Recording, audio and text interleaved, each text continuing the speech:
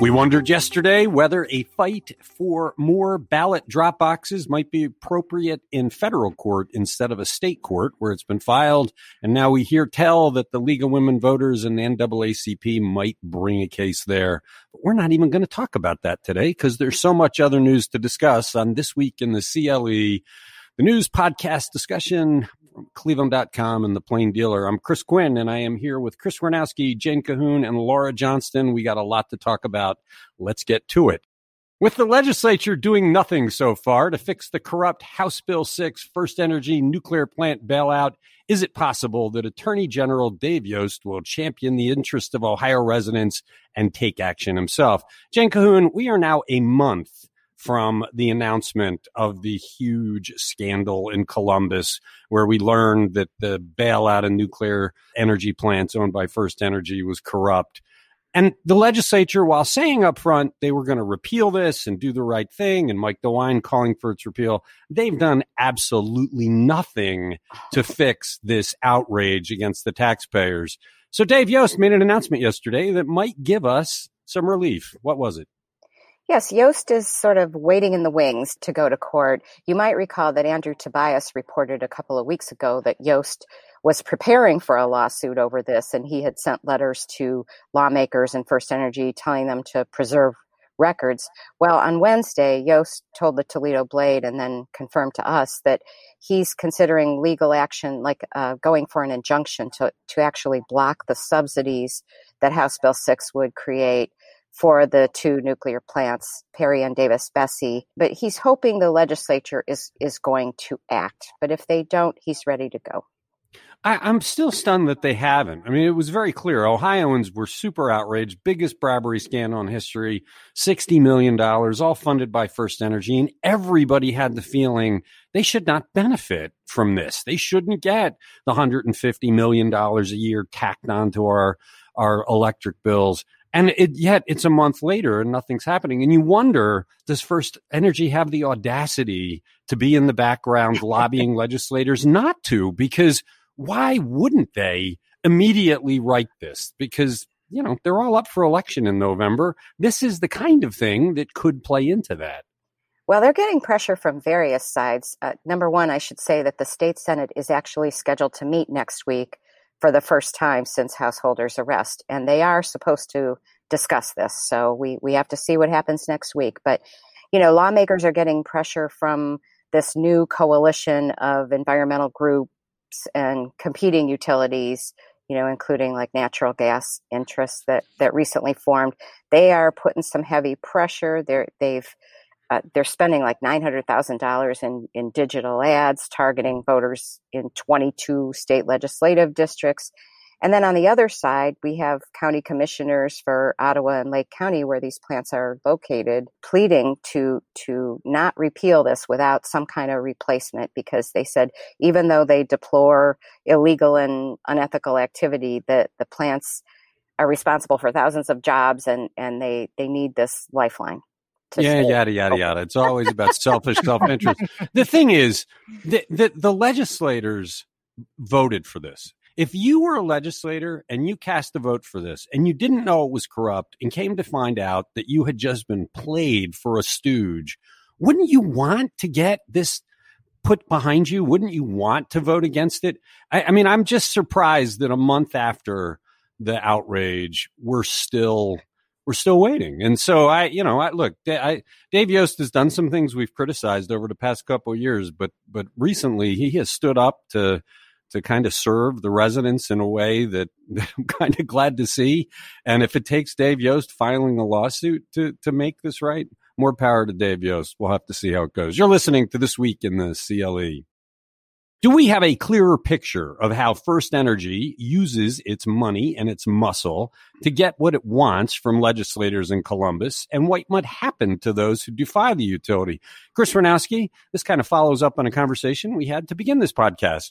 We asked John Caniglia to go out and really examine how FirstEnergy has conducted business, because we kept hearing in the aftermath of the Larry Householder $60 million bribery scandal that FirstEnergy kind of rules the state house, that it has gotten its way. So John has put a lot of time into this, talked to a lot of people. What did he find? Yeah, so this is a terrific story. So before I say anything about it, I would urge people to actually go and read it. But he spoke with a lot of current and former lawmakers and combed through hundreds of pages of court documents. And the story that published this morning basically comes to the conclusion that I think a lot of people just kind of accepted as part of the political process. But FirstEnergy wielded a significant amount of political power and wasn't afraid to use it and to pressure and to even, kind of threaten people, lawmakers with, bankrolling the opposition in elections and stuff like that.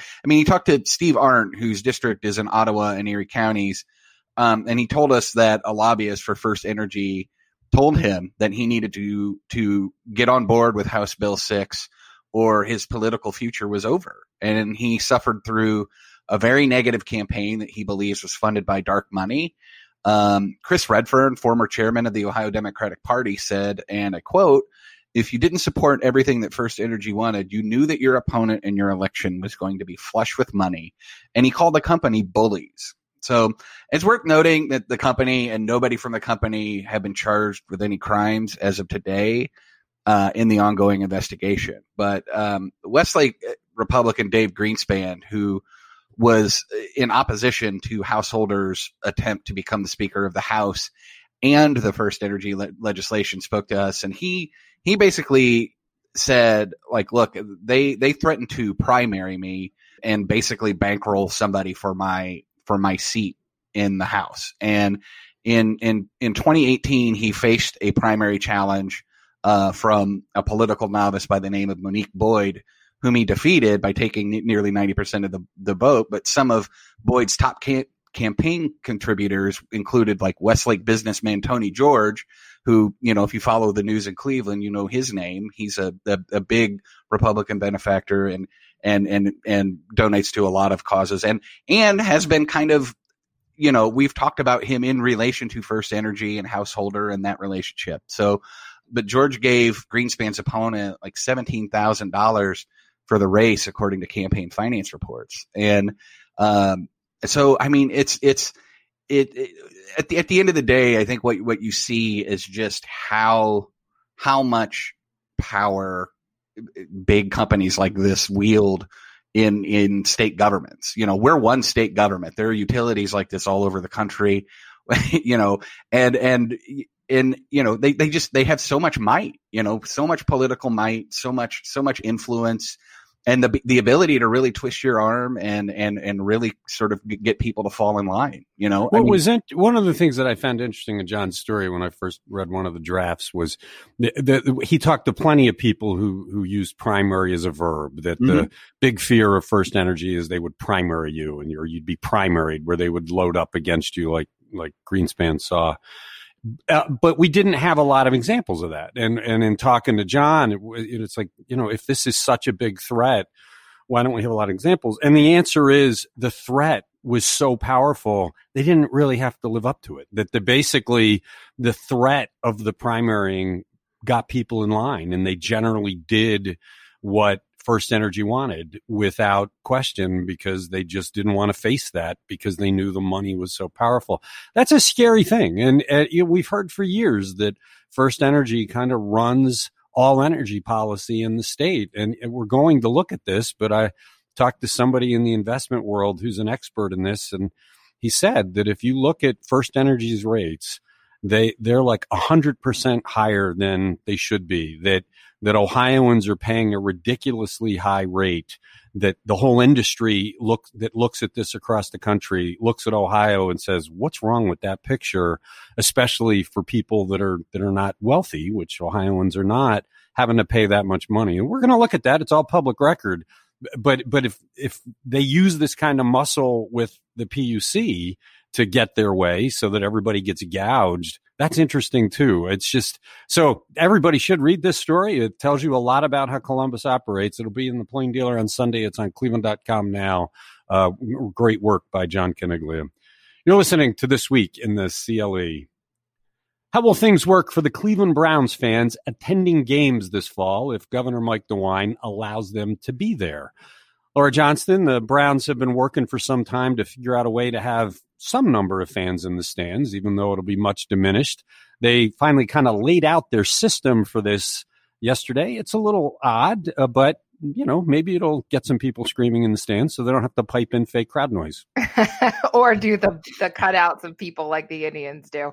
There's some very specific plans. So all tickets will be mobile. They'll be sold in pods of known fans. And this is a really interesting idea. So they're going to sell tickets in groups of 1 to 10 of people who are allowed to sit next to each other. That means they should be family members who live together or are closely familiar with each other so that they're already spending time with them during the coronavirus, and it's not a new encounter.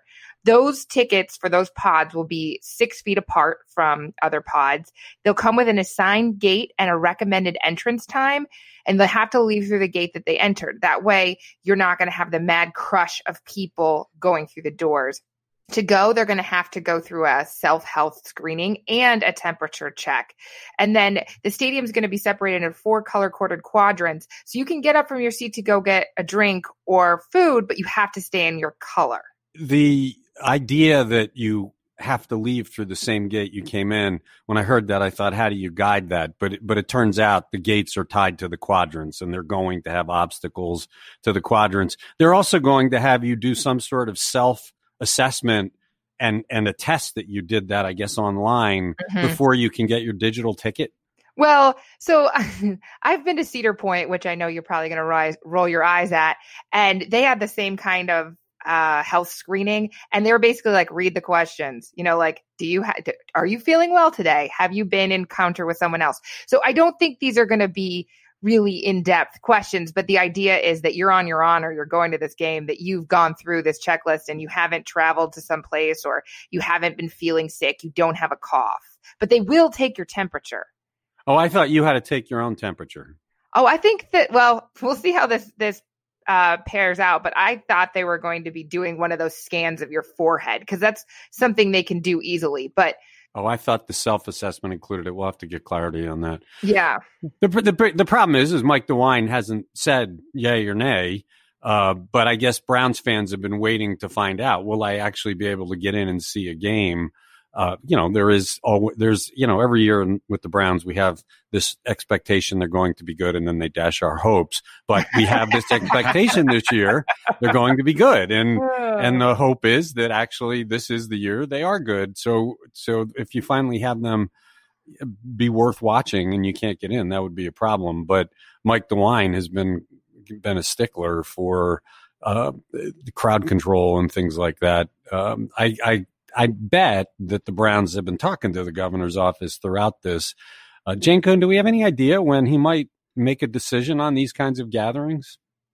No, I think at today's briefing, he's going to address, coronavirus cases in schools and how those are dealt with. And then he's going to release the new color-coded map. But I don't know that that's on his plate today.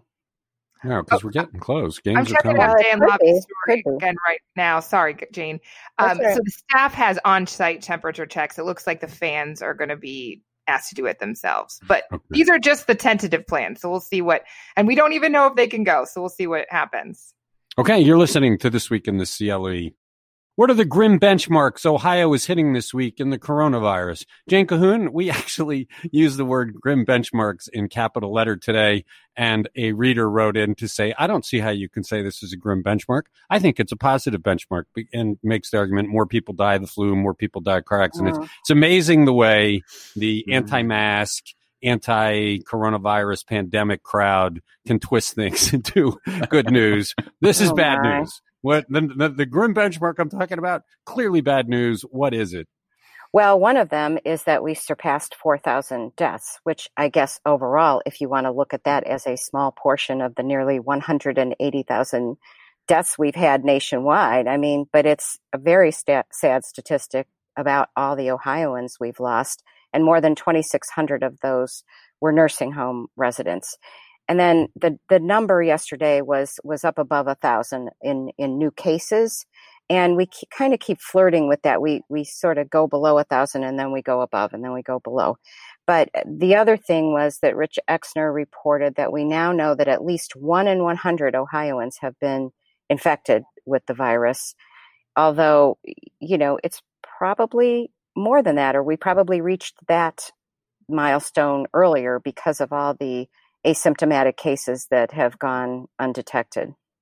And the danger is focusing squarely on the deaths doesn't take into account the long-term suffering that a lot of people have had who have recovered from this, the lung damage and the fatigue. And I mean, it affects lots of organs in the body. So the 4,000 deaths is 4,000 families that have lost somebody they cared about. Can I chime in? We also have many, many more thousands that are suffering long-term effects. Chris Warnowski. I just looked this up. There are over 1,000 towns and cities in the state of Ohio.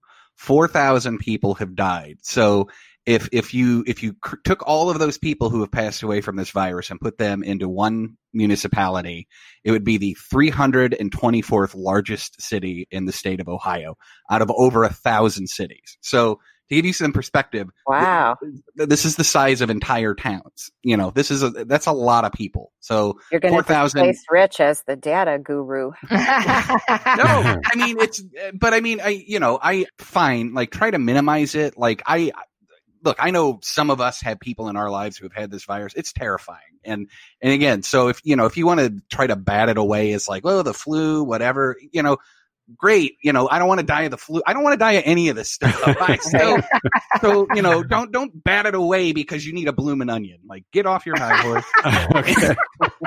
Put on your mask and shut your mouth. Like, keep your mouth closed. Keep your spores in your face.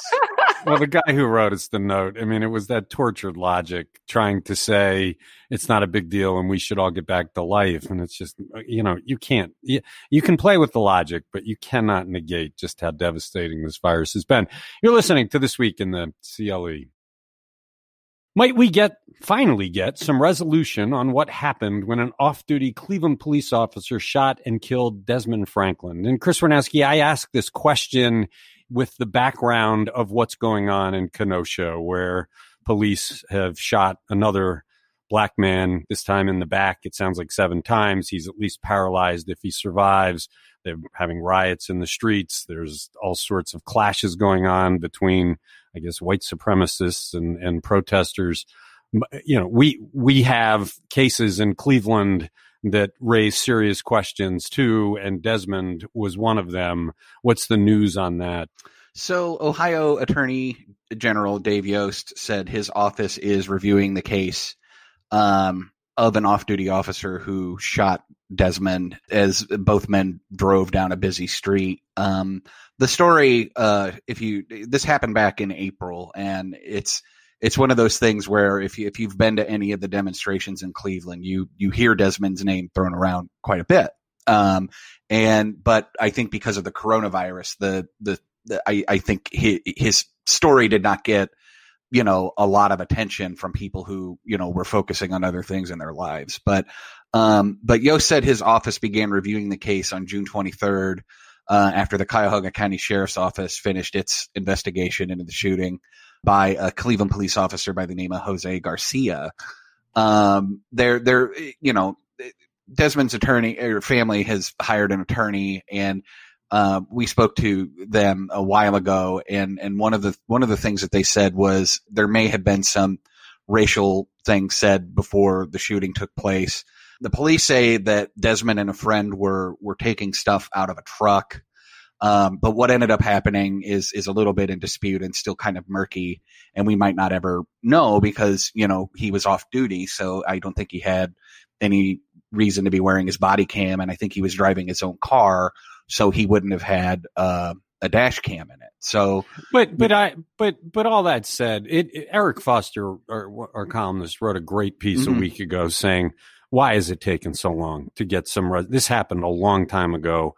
Why is it taking so long to get any answers? And so this is good news that Dave Yost independently is going to take a look at this, because we do deserve answers. And, whenever this case comes up, there are people that say, and Eric dealt with this in his column, Desmond had a serious criminal record. Why isn't that being discussed? And as Eric pointed out, it doesn't matter. I mean, even if he has a criminal record, it doesn't mean police are free to shoot him. This case is about this guy getting shot in very suspicious circumstances and us not getting answers about it. And so it's a good sign that Dave Yost is doing it. I should point out, as we're talking about this, Mary Kay Cabot just posted a story. The Cleveland Browns, the Cleveland Indians, and the Cleveland Cavaliers have just formed an alliance to spread the message of social justice. It's all part of what's going on in Kenosha. As people are aware, the NBA players didn't play last night as a statement. Some baseball games weren't played, or at least one wasn't played last night because players are taking a stand because everybody's so offended at the number of times police kill citizens. And and the WNBA, Major League Soccer, and I don't know if anybody saw this story, but there were some reports that the Lakers and the Clippers both voted to basically end the playoffs. And LeBron, Akron native LeBron James is kind of a leading voice and maybe saying the playoffs are over. But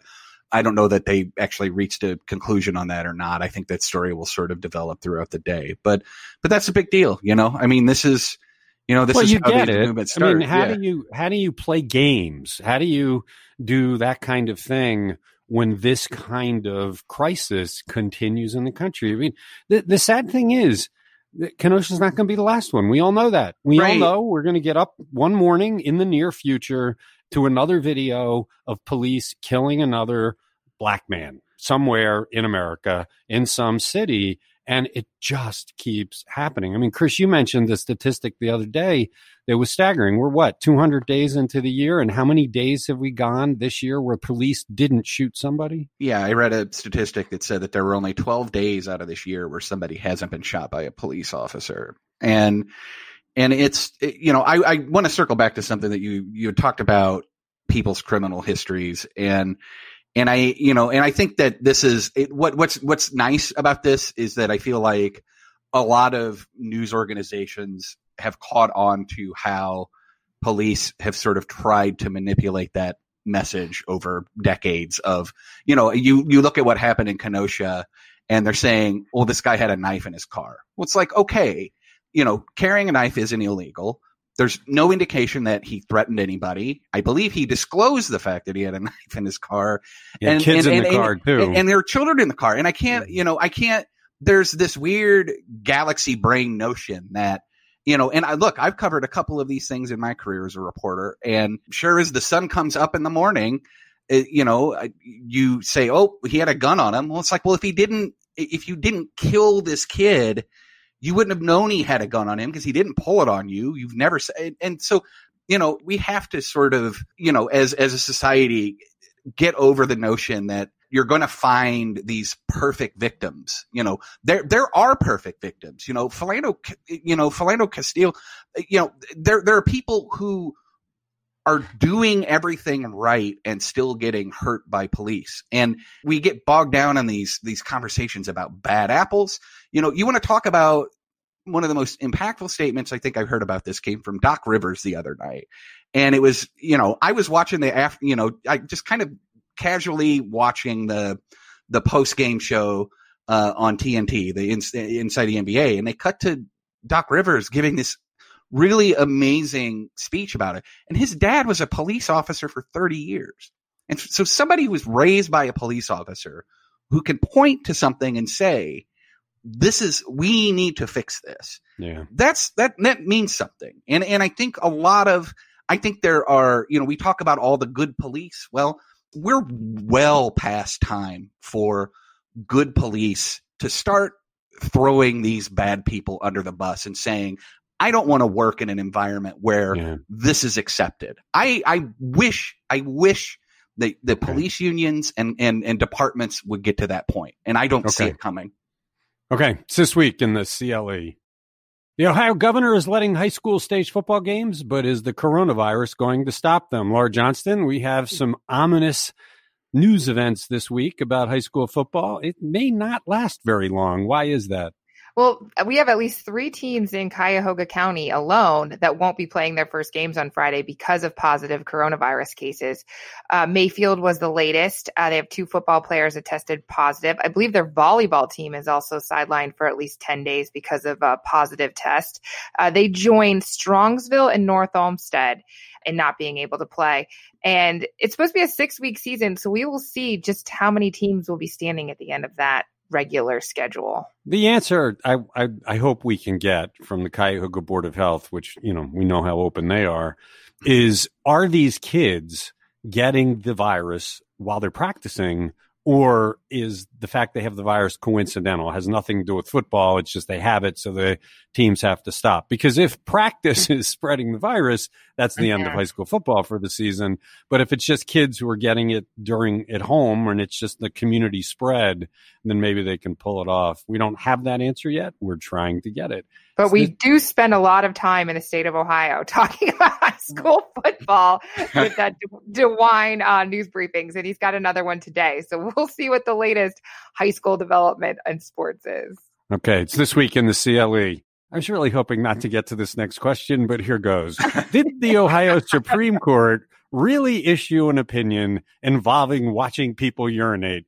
Jane, I got nothing here. I'm just going to go to you. Oh, come on. This is actually quite interesting. In fact, they did rule, and it had to do with a policy at a company called Sterilite, which has a really strict drug testing policy. So they have like a same-sex monitor that accompanies an employee into the restroom to observe them giving their urine sample. And 2 employees sued over this, saying this is an invasion of privacy. And they won on a lower court level.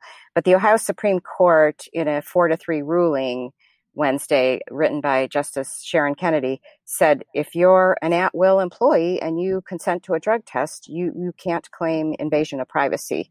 Now, one of the 3 dissenting judges, or justices, Justice Melody Stewart, wrote a dissent that said, the employees were given this choice. It's really no choice at all, because it's like, do this or lose your job. And she basically said, what kind of indignities does someone have to be subjected to, to suffer, to avoid losing their income, before they have a cause of action for invasion of privacy. One of the really interesting things about this politically is that the Democrats have jumped all over this, because the 4 justices in the majority are all Republicans. 2 of them, Kennedy and Justice Judy French, are up for re-election, and the Democrats are trying to flip those seats and get a majority on the court. So they were all over the place branding this as anti-worker, and I know they're going to ride this into the election for sure. Yeah, that's interesting that it'll be an election issue. It is kind of creepy. You're listening This Week in the CLE. One more. The coronavirus has been hard on Cleveland's signature culture institution, the Rock and Roll Hall of Fame, and Wednesday brought some pretty dire news. What is that, Chris Warnowski? Wait, you think the Rock and Roll Hall of Fame is our signature cultural institution? It's the only thing we have. It's the only thing we have that is unique in the world. There are orchestras elsewhere. There are football teams elsewhere. There is only one Rock and Roll Hall of Fame, and it's ours. Okay. All right. That's a very good point. Very good point. But to your question, they have faced a very dramatic drop in attendance, about 80% drop in attendance as a result of the coronavirus. And as a result of that, they've lost about half of their operating revenue. So they said this week that they are laying off furloughed employees, imposing pay cuts, and planning for lean times ahead. They are reducing full-time staffing by nearly 40% from 129 to 79, and part-time staff from 35 to 32. Many of the laid-off employees were already furloughed during an earlier round of reductions back in April. But what's really kind of crappy about this is that they were on a roll for many, many years, if I'm not mistaken, right? Yeah. They were breaking attendance records. They were bringing in more interactive and cooler exhibits, and it just it does come at a time when they were really really kind of, I mean, not to use a crazy pun here, but they were kind of rocking and so, but they've offered early retirement, to some employees but yeah, it's just, this is just one of another thing that is just, it's being devastated by, this plague that we can't get a handle on. Yeah, hopefully there'll be some relief sometime soon. This is sad to hear because you're right. They had been on a roll.